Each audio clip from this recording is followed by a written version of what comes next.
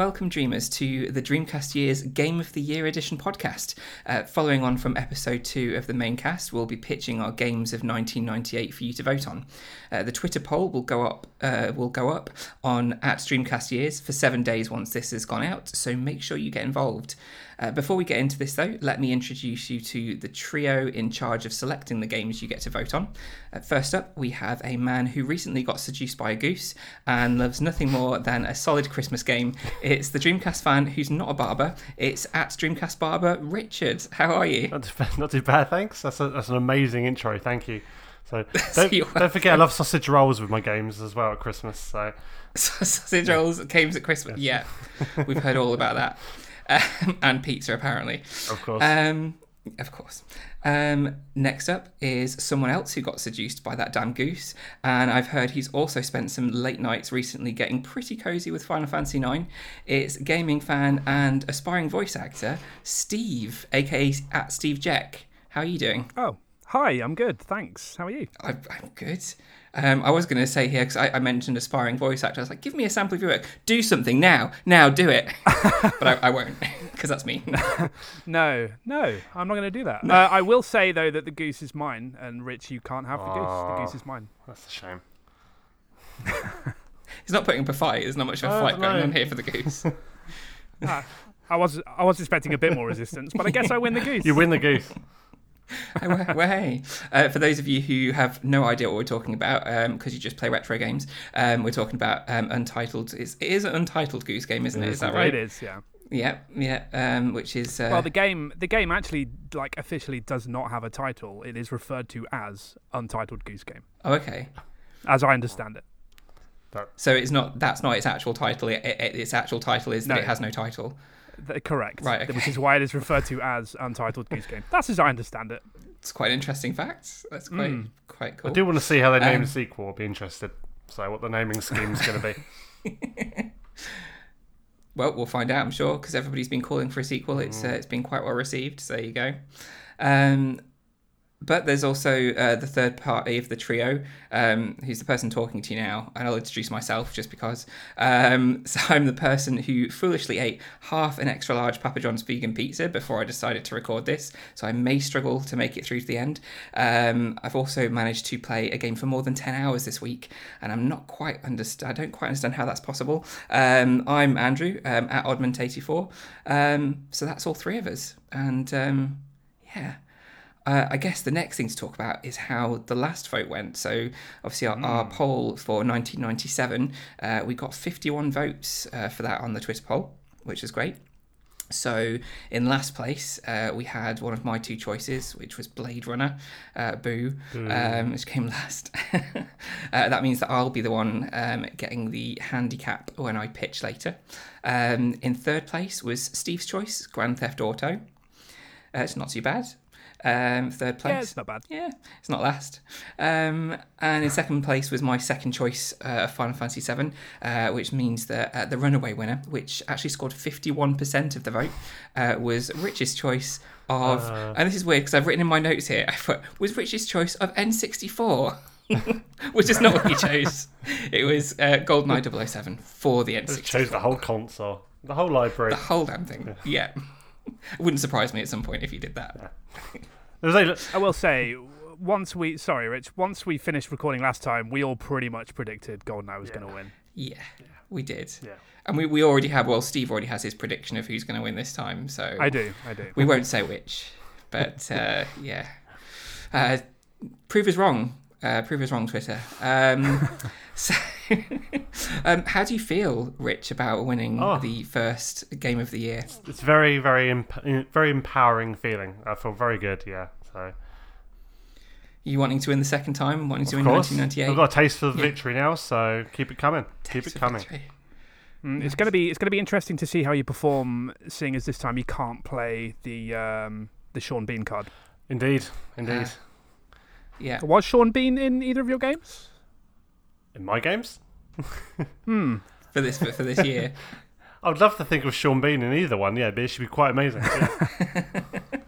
I don't want to spoil anything yet, but yeah, I could picture him. I could picture him in them. Okay, we'll move on to 1998 then, and as mentioned before, I'll have the handicap this time. So last time, obviously, Rich pitched first and had the air horn, which didn't really seem to phase him at all. So we'll see if my handicap phases me. We put it to a vote, back to Twitter again, and gave 3 choices. There was 2 that came joint last, which was talking with my mouth full and playing Tetris 99 whilst pitching. They got a fair few votes, but still came last. And the overall winner was for Steve and Rich to heckle me as I pitch. Steve, are you ready to heckle? Have you got your heckle? Absolutely. Ready? I've never been more ready for anything. Good, Rich. Have you got any good heckles prepared? Oh, not really. I've never heckled anyone before, so this is going to be really difficult. So I'm just gonna automatically naysay anything he says. That'd be the easiest way to go about it. Yeah. Okay. Well, I'm going to go first just to get this out of the way. My pitch is for, and just to remind everybody again, because I don't know if I've said this enough yet, this is for Game of the Year 1998. My Game of the Year 1998 was Resident Evil 2 on the PS1, which released on April 29th. So I'm going to pitch that. Has somebody got a timer ready? That's what I should have asked. Oh, yeah, I can do that. One second. Lovely. Was prepared. So prepared for this. Sorry, hold on 1 second. We'll put some fancy music on here. Okay, I'm ready. Okay. Okay, tell me when I need to start. All right, you start in 3, 2, 1, go. So this is a game more so than the original that people point to as a shining example of the horror genre. It's not though. The survival horror genre. It took all the awesome things that Capcom did originally and expanded on them hugely. It moved into Raccoon City itself. And the PlayStation was inspired. As was introducing the stalking terror of the tyrant known as Mr. X to fans. It was genuinely scary, especially with the introduction of the Licker enemy. It wasn't. It wasn't that scary. The story was awesome, and it changed depending on who you chose to start as. Leon and Claire had an A and a B scenario each. They were both terrible. And I think it's probably Leon and Kern's very 90s terrible. I don't think I've played anything quite as epic in the survival horror genre besides Dead Space 2. Well, you've not played any good games. And its own remake. It nailed the atmosphere, and even the slow-moving zombie enemies were terrifying. It's such an iconic and popular game from the PS1 era. And I don't think it can be topped in 1998. Your time's up. Well, I wrote that down as well. I wrote it down to try and kind of bypass your heckling, but I could still hear it was very off-putting. I feel genuinely bad about that. Well, you get to discuss it now. I'll be quiet unless you have a question for me. So you two can discuss Resident Evil 2 for a little bit. Okay. Rich, have you played this game? I like real deja vu with this. Like every week I talk about how little I've played of all these games. Usually it's my the experience I had with the demo and the 1 to 2 hours I probably played total. But no, I've played it. Never, yeah. It's known I'm not necessarily a big fan of the series Resident Evil, but I'm a big fan of zombies, so that's enough of a pull for me. I enjoyed what I played. It's pretty scary. Well, it was scary then. Probably not so much now. Yeah. But I can't dispute how big a series it is, and that was probably the most. I think of all the games I have played in that series, that's the one that reminded me most of the actual zombie movie genre. Like it had that kind of not real world setting, but being set in a city, very contemporary, not the typical haunted house or it. Yeah, I like it. Yeah, cool. Yeah, I like it too. The first game did a good job of making it feel like a realistic setting, being set in that mansion. I think the second game sort of raised that up by setting it in a city. It felt like an American city. Yeah. Which was cool. It has that, I know it's a bit cliche to say it, but it has that Aliens to Alien kind of feel where it's more action-packed and it feels bigger and more bombastic. And it was great. In fact, the difference, if you compare Resident Evil 1 and 2, the difference is like night and day. It looks so much better, it sounds so much better, and it plays so much better.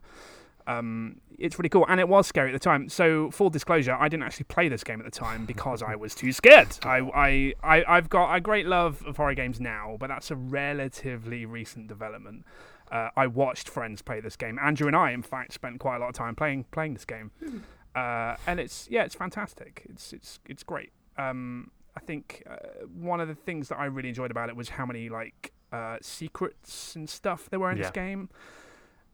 Not pre-internet, but early internet days, where you couldn't immediately go to GameFAQs and find out everything you wanted about it. So a lot of it was very mysterious and misunderstood, and there were rumors that you could play as a giant piece of tofu. Oh yeah, I remember that. And it was like, no, you can't. And then somebody has a save file where they've unlocked tofu, and you're like, oh shit, you can totally play as a giant piece of tofu.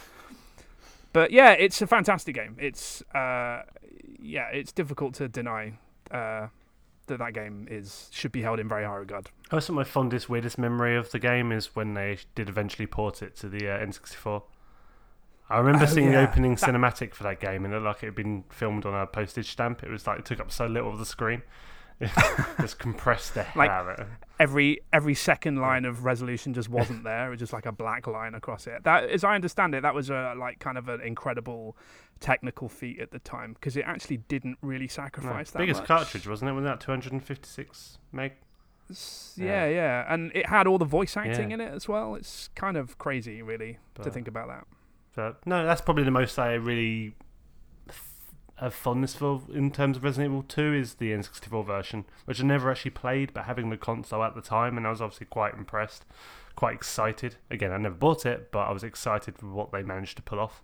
So amazing that it was on the N64 for more reasons than just technical ones. It Nintendo at the time wanting to port the goriest, scariest game ever made was kind of surprising. I remember at the time as well, because that was back when video games were being discussed in the Houses of Parliament, and people were hand-wringing about violence and our children being exposed. And then Nintendo was like, "Yeah, sure, bring Resident Evil over to our kiddie console. It's fine." It was cool. It was good. No, cool. No, I can't dispute that choice, Andrew. I can't. Thanks. Yeah, I thought it was a pretty good one. There's some good chat there about Resident Evil 2. We'll see if that's enough to save my terrible pitch and get me some votes. So I thought that we'd do the next three. We'll do Rich, then Steve, then Rich, because obviously Rich has two pitches, being the winner from last time. Okay. So Rich, which game do you want to go with first? I'm going to go for specifically Pokemon Blue. I know it's the same as Red, but I had Blue, so I can't speak for Red. Okay. And just remind everybody what platform that was on, just in case they don't know. That would have been on Game Boy / Game Boy Color. Yeah, Game Boy Color. So I played it on the OG Game Boy, so it was all green for me. All right, I'll do the timer for this one, unless you really want to keep timer duty, Steve. No, you go for it. Okay. And you don't have anything in your way this time, Rich, so that'll be be novel for you. No, just myself. Right, okay. Yeah, exactly. Okay, and you can start now. So yeah, I remember Pokemon coming out. I only really had a Game Boy for a short while, and that was the first real big epic adventure I had. I think I was only about 15 at the time when it came out. I was already too old for Pokemon, but I loved how big the world was. I had Tamagotchis at the time still, so the idea of having pets, training animals, fighting animals, it played very much into that sort of what's the word? It appealed to me the same way Tamagotchis did. It was the beginning of the Pokemon craze, so everyone was talking about it. Oh my god, I'm terrible at pitches. Sorry.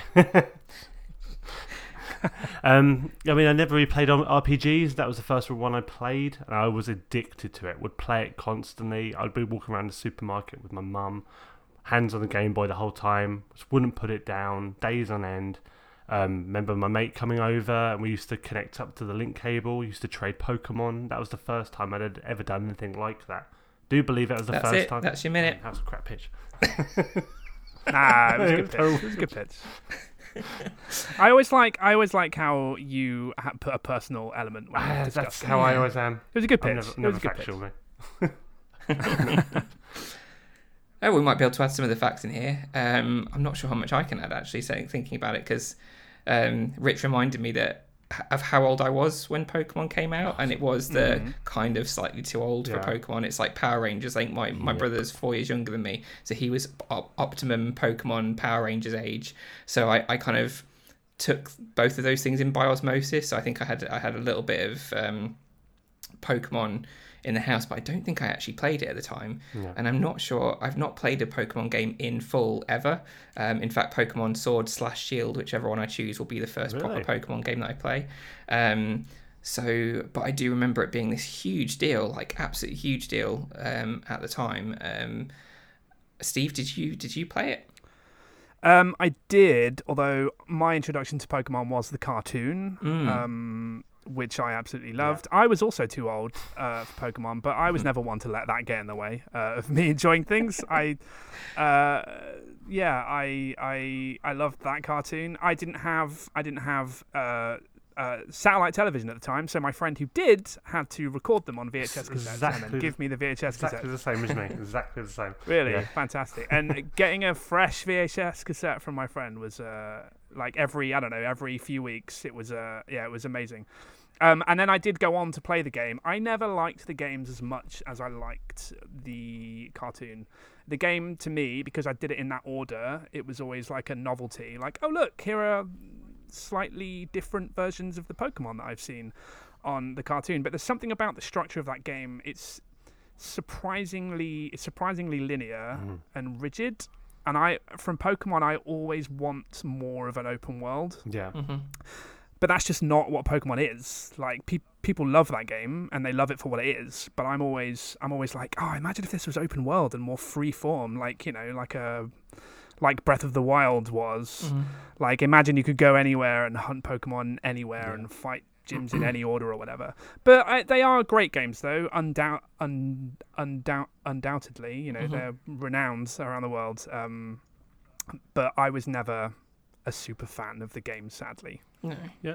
I do remember the cartoon as well, because my brother watched it. But I said I was too old for them at that point. I did kind of sneakily enjoy it, just didn't say anything. But I did. No, I like the cartoon. But yeah, I don't think we actually had. I think we had an original Game Boy, but I think by that point in time, it probably got like put in a drawer somewhere, and we hadn't bought a game for it in a long time, and we never got a Game Boy Color or anything like that. So I just don't think. We just didn't buy the game because it just wasn't available, if that makes sense. Yeah. So, because we didn't have the right kit for it, and I'd moved on to PlayStation by that point, and basically Resident Evil was life.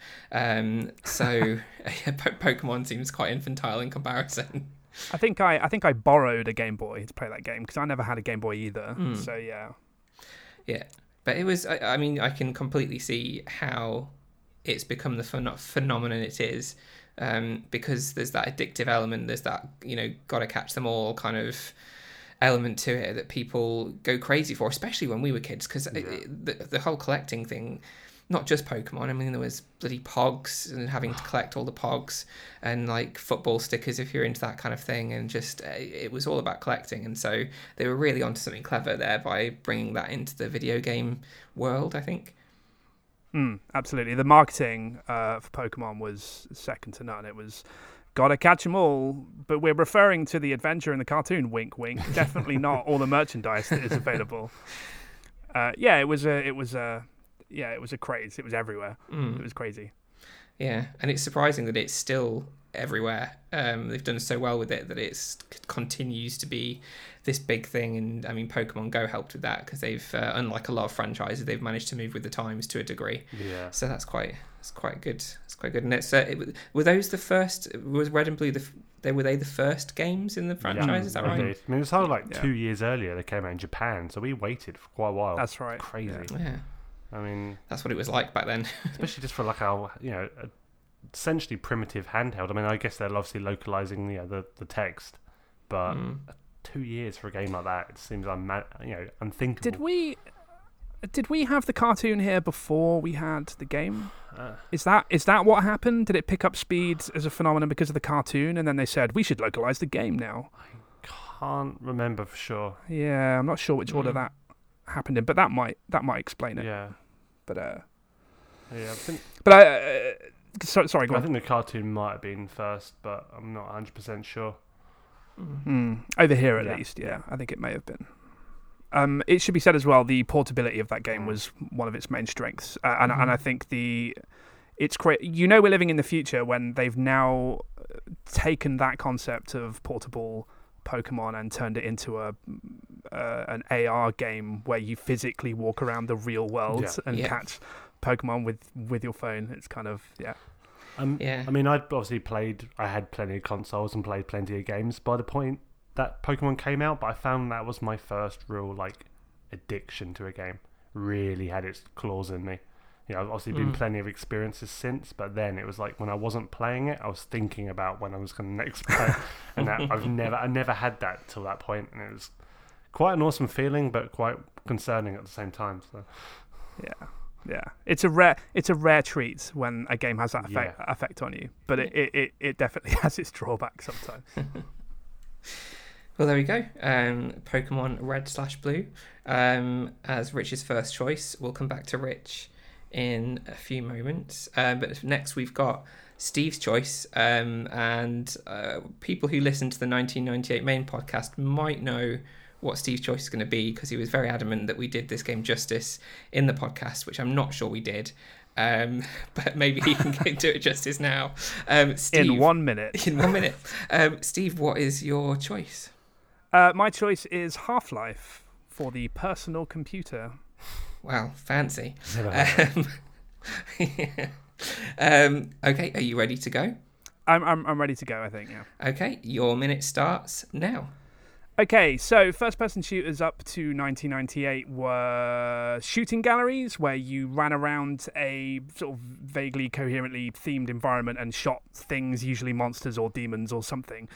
But one of Half-Life's core design philosophies was to marry that gameplay with an engaging narrative, and it did an amazing job at that, and something really amazing happened at the time as well, because it was one of the first games that showed us what storytelling in video games could be outside of having cutscenes. So Half-Life presents its story in front of the player, and it never takes control away from the player. So throughout the whole game, you're witnessing this incident in this research facility, and you get a real sort of eyewitness account feel to it. And the story just keeps getting crazier and crazier, and you can speak to scientists and security guards along the way, and you can either rescue them or sacrifice them. And the gameplay evolves as the story evolves. It starts off with fighting aliens, but then as the story progresses, you're fighting the military force that has come in to cleanse the facility. So That's it's got your like minute. okay. Nice. You're really getting into it there. Yeah. Well, it's an incredible game. There we go.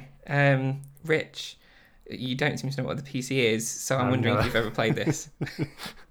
No, I did play on the PC. Yeah, no, my my mate lent it to me many years ago. I didn't play it through to the end, but I played a good chunk of it. Yeah, I have fond memories of Half-Life. I mean, I've gone on record as saying that whole opening segment when you're coming to, when Gordon's coming into, the office, shall we say, before the incident actually occurs. There's the first time I'd ever had a game do that, like actually play out like an intro to a film.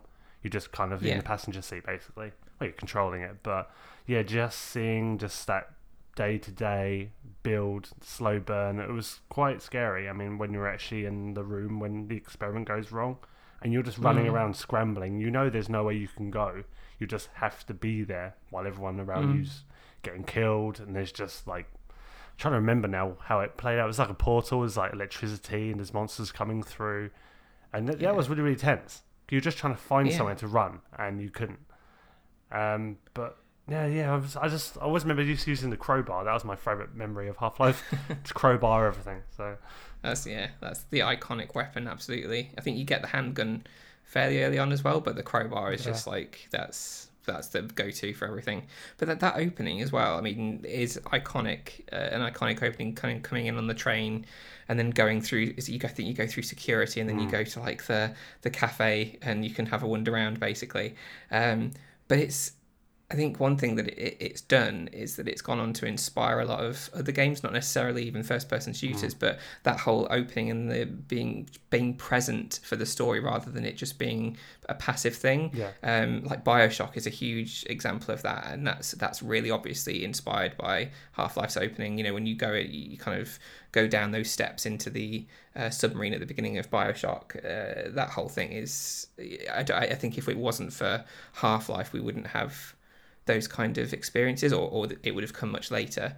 But yeah, I think it was a game that inspired quite a lot. I think Valve is one of those companies that has been at the forefront of kind of pushing game narrative, and Half-Life was the first thing they did that with. And yeah, I mean, gameplay wise, although I think Steve said, you know, before that shooters were kind of, you know, shooting galleries, things like Doom, those kind of games, and Half-Life had a proper story to it, and there was a certain level of skill to it as well. Yeah, definitely. But even so, compared to today's games, I think it was still fairly simplistic. I mean, we are talking 20 years ago now, but it's still a fairly simplistic shooting game, I would say. Yeah, I mean, it didn't have that whole like run and gun feel of the time. You know, with the early FPSs, it felt like it would actually fluctuate in pace. There'd be a lot of moments you're kind of creeping, like just surviving, and then just being onslaught, and that's the kind of FPS I enjoy more. I mean, I love the recent remake of Doom, but at the same time it reminded me how much I don't necessarily prefer the classic play style of old FPSs where it's just go the whole time. I like that nuance. I like the change of pace, you know. Yeah. And Half-Life was probably one of the first FPSs I played that did that. Probably back to back that and GoldenEye, where it felt, the pace felt like it was actually a bit more dynamic, I guess is the word. But and it goes to show that telling a story from a first person view is possibly the best way to tell a story, because it engages you as a player hugely.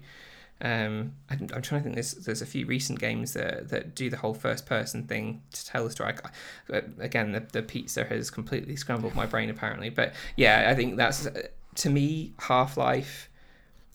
I've never been a huge like shooter fan. Like I don't mind them; they're okay. But Half-Life stood out to me because of the story and the way it told the story. Yeah. And I think that's what it's given to the world is that being present for the little moments and having that first person view, being basically put into that character.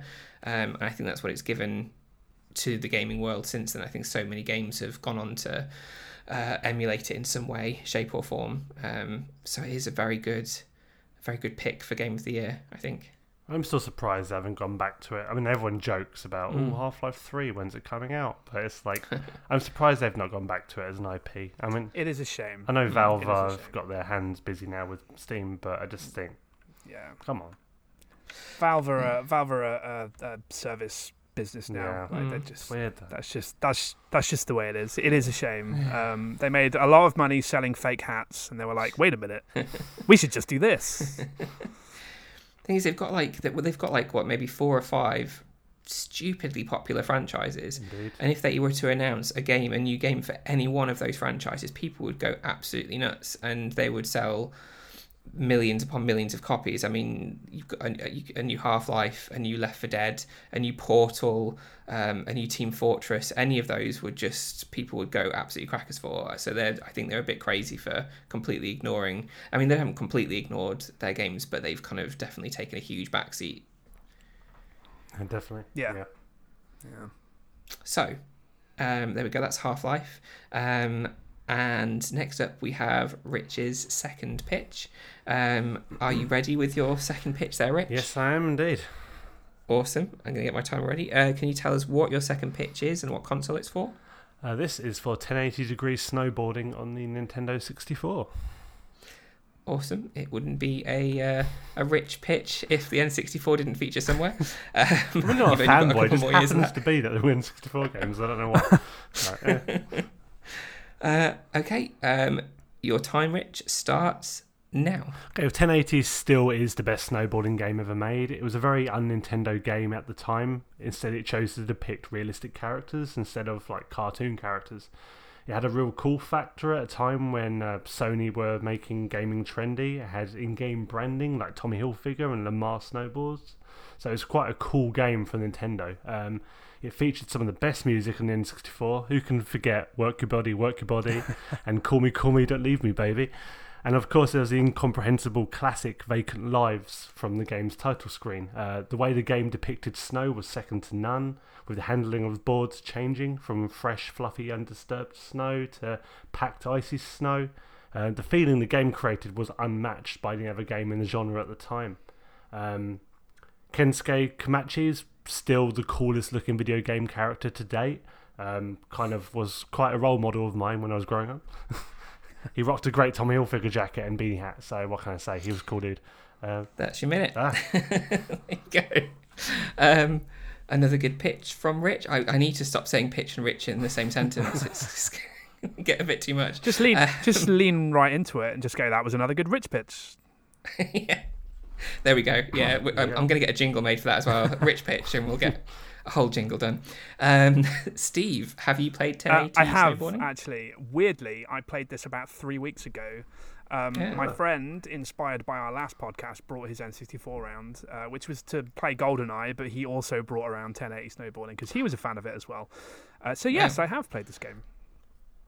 And what are your thoughts on said game? Didn't like it very much, but the public will. I will say it's not fair because I'm playing it in 2019, right? And I totally appreciate that I need to put it in the context of 1998, but so I've got an unfair view of the game. I will say that the animations when you're sort of turning left and right through the snow and everything, they look really cool for 1998. Like the body's got a real like fluidity to it, and the snowboard looks like it interacts with the ground quite impressively. But I think just about everything else about the game really grated on me, and I didn't have a good time at all. That menu music, work your body, work your body, work your body, work your body. It just does that over and over and over and over again. It's a banger. Come on. The whole game has that real late 90s snowboarding tone to it, which at the time was probably super cool, but right now I was like, ugh. It was just, I don't know. So, yes, I have played it. I don't want to poop on the game too much, though, because obviously I'm playing it 20 years after the fact. But my friend also really liked it, so they must have been onto something with it. Yeah. I mean, to be fair, I'm going to say to be fair, yeah, you are playing it 20 years later, but also to be fair, some of the games that we've mentioned already, if you played them now, there would still be something there. I think like Half-Life, I think if you played it now, you'd still find it to be a very good game.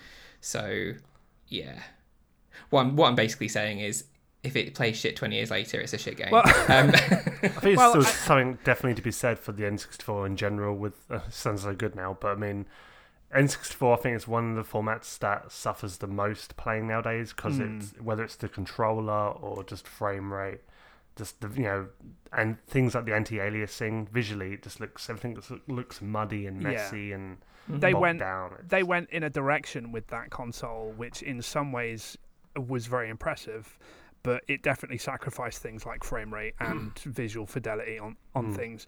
Like games like 1080, like it's got a really good draw distance and there's a lot going on the screen. It's just that they've sacrificed other bits like it looking in any way interesting. Come on. I'm sorry. That was me. I was going to choose F-Zero because I thought that's probably the least visually interesting game, but it performed like a beaut. It did. I played that as well. And 60 FPS, solid. I was impressed. Yeah. It was fantastic. Sounds like you made a bit of an error there, and you should have chosen F-Zero. I think you should at least put it over Pokemon. It would be in a better pitch. More coherent.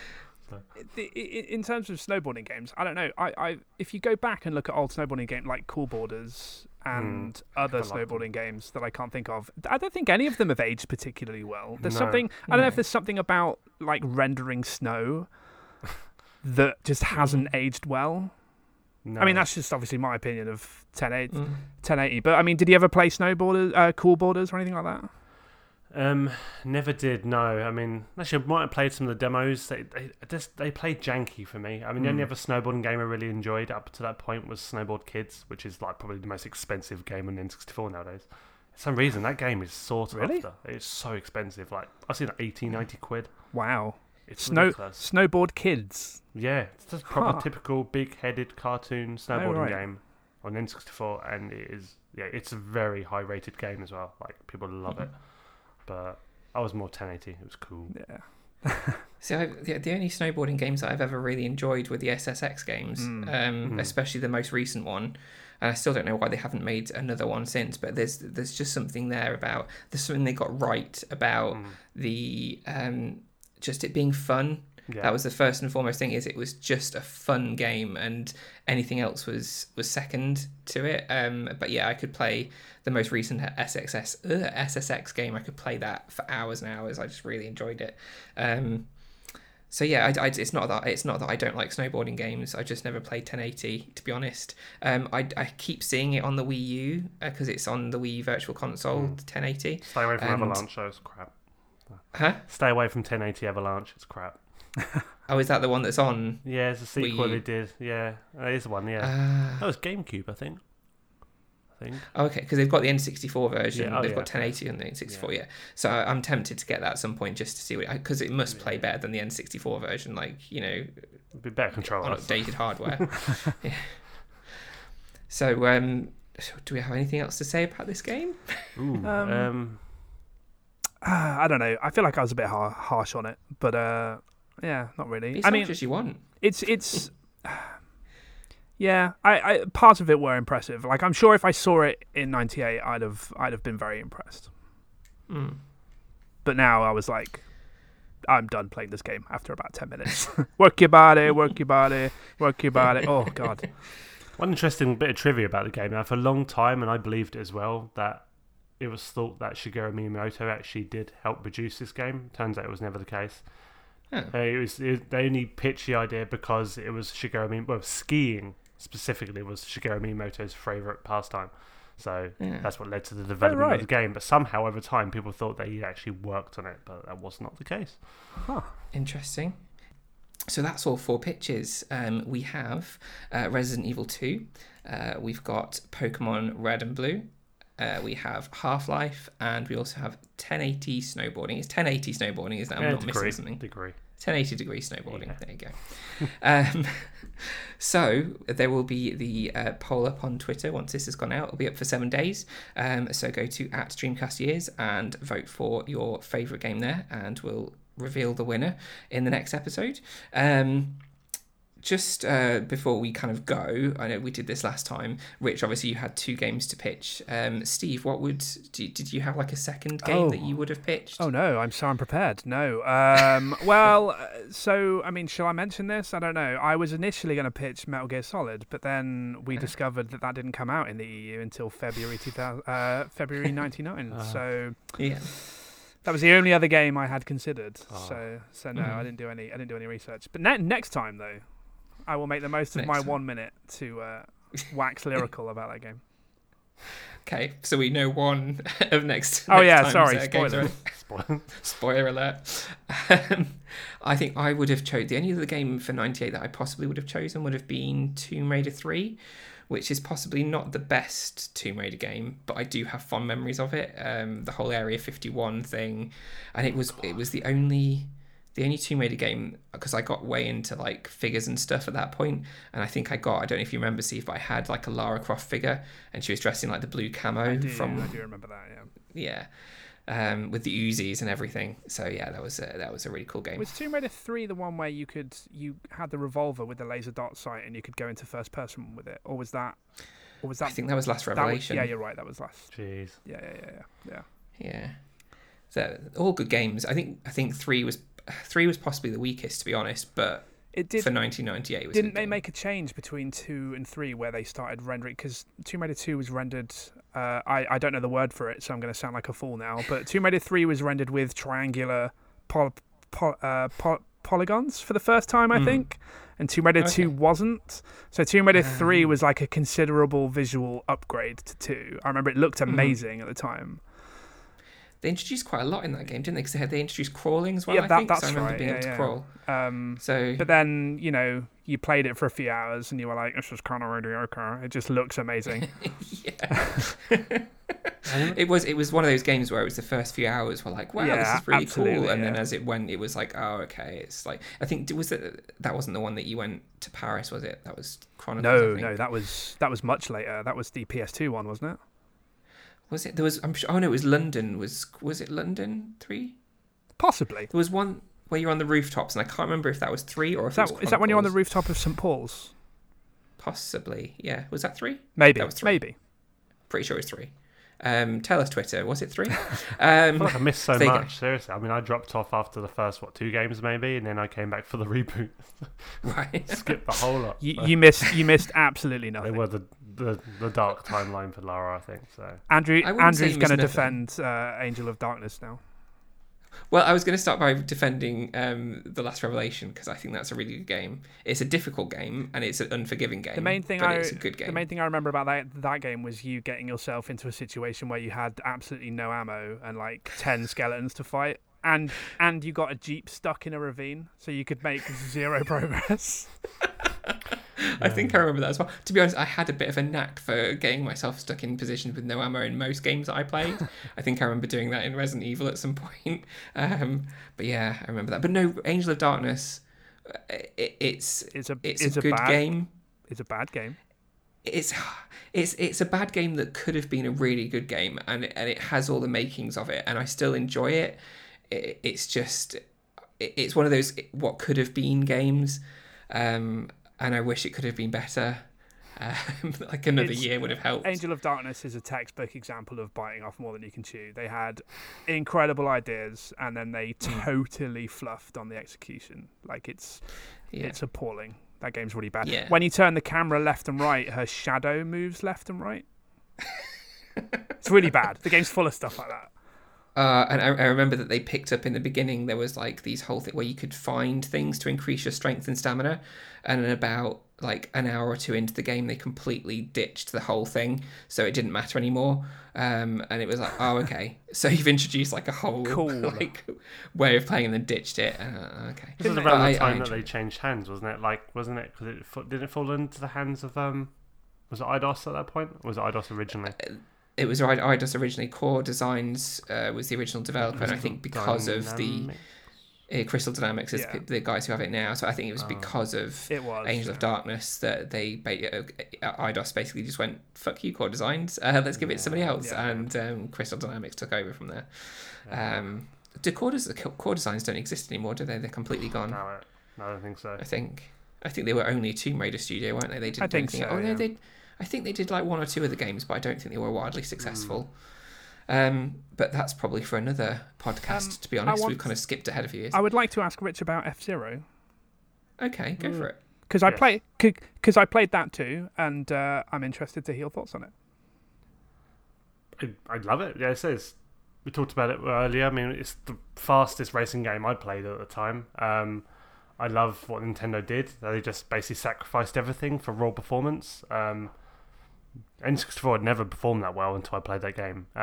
Just the incredible speed, love the cheesy music, cheesy voiceovers. I was on a diet of Wipeout at the time, and that for me F-Zero just blew it away. Oh yeah. Like it didn't have the cool nightclub branding. It didn't feel didn't feel trendy like Wipeout, but in terms of its pure gameplay, it just destroyed Wipeout for me. I liked the tracks turn into like cylinders, and you race around the outside of a cylinder, and you can easily fall off the cylinder. Like it's really like edge of your seat type stuff. The death race mode was good as well. When you had like 30 ships on track, and you basically having to ram each other off the side. Yeah, and it totally maintains that frame rate as well. 30 other races, and it just keeps going. It's it's crazy.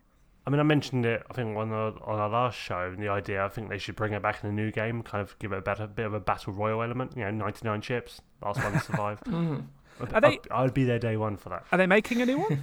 Nah. Oh, because not that we know of. F-Zero kind of sits in that, so there's like a contingent, right, of like Western gamers who fall in love with Japanese franchises that didn't do that well in Japan. And so people in the West are just sitting here waiting for sequels that Japan has no interest in making. It's a bit like that with Metroid as well, I think. Yeah. Like, it's way bigger here than it is in Japan. And I think F-Zero is kind of like that as well, isn't it? Because people love F-Zero, but we just haven't seen a new one in I don't know how long. It's been a long time. Like, it should be easier now. GameCube was the last one. I mean, because the way, like, especially even, like with Nintendo now, the amount of like IPs, franchises that get farmed out now, it's not just the old days of Nintendo makes it for a global audience. It's like, no, if an IP doesn't necessarily appeal to one market, it's another company, another developer, might be a Western developer, will get the rights. I mean, Sega made the last one. Oh, really? Like, oh, right. Yeah, the GX, yeah, they did. They developed it, which is just craziness. How long ago was that?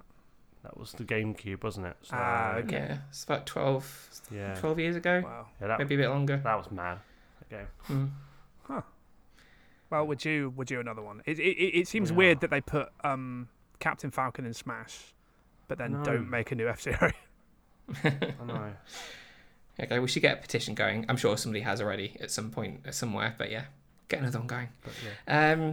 The only other game I was going to mention very briefly was, and I think I mentioned it in one of the other podcasts, Deep Fear for the Saturn, which I've never played, but in the process of looking through 1998, it's one of the games that kind of stood out because I think it was the last game that came out for the Saturn in Europe, and it's basically Resident Evil on at sea, and it got a lot of the same criticisms as Resident Evil, like terrible voice acting, and but it looks very similar in style.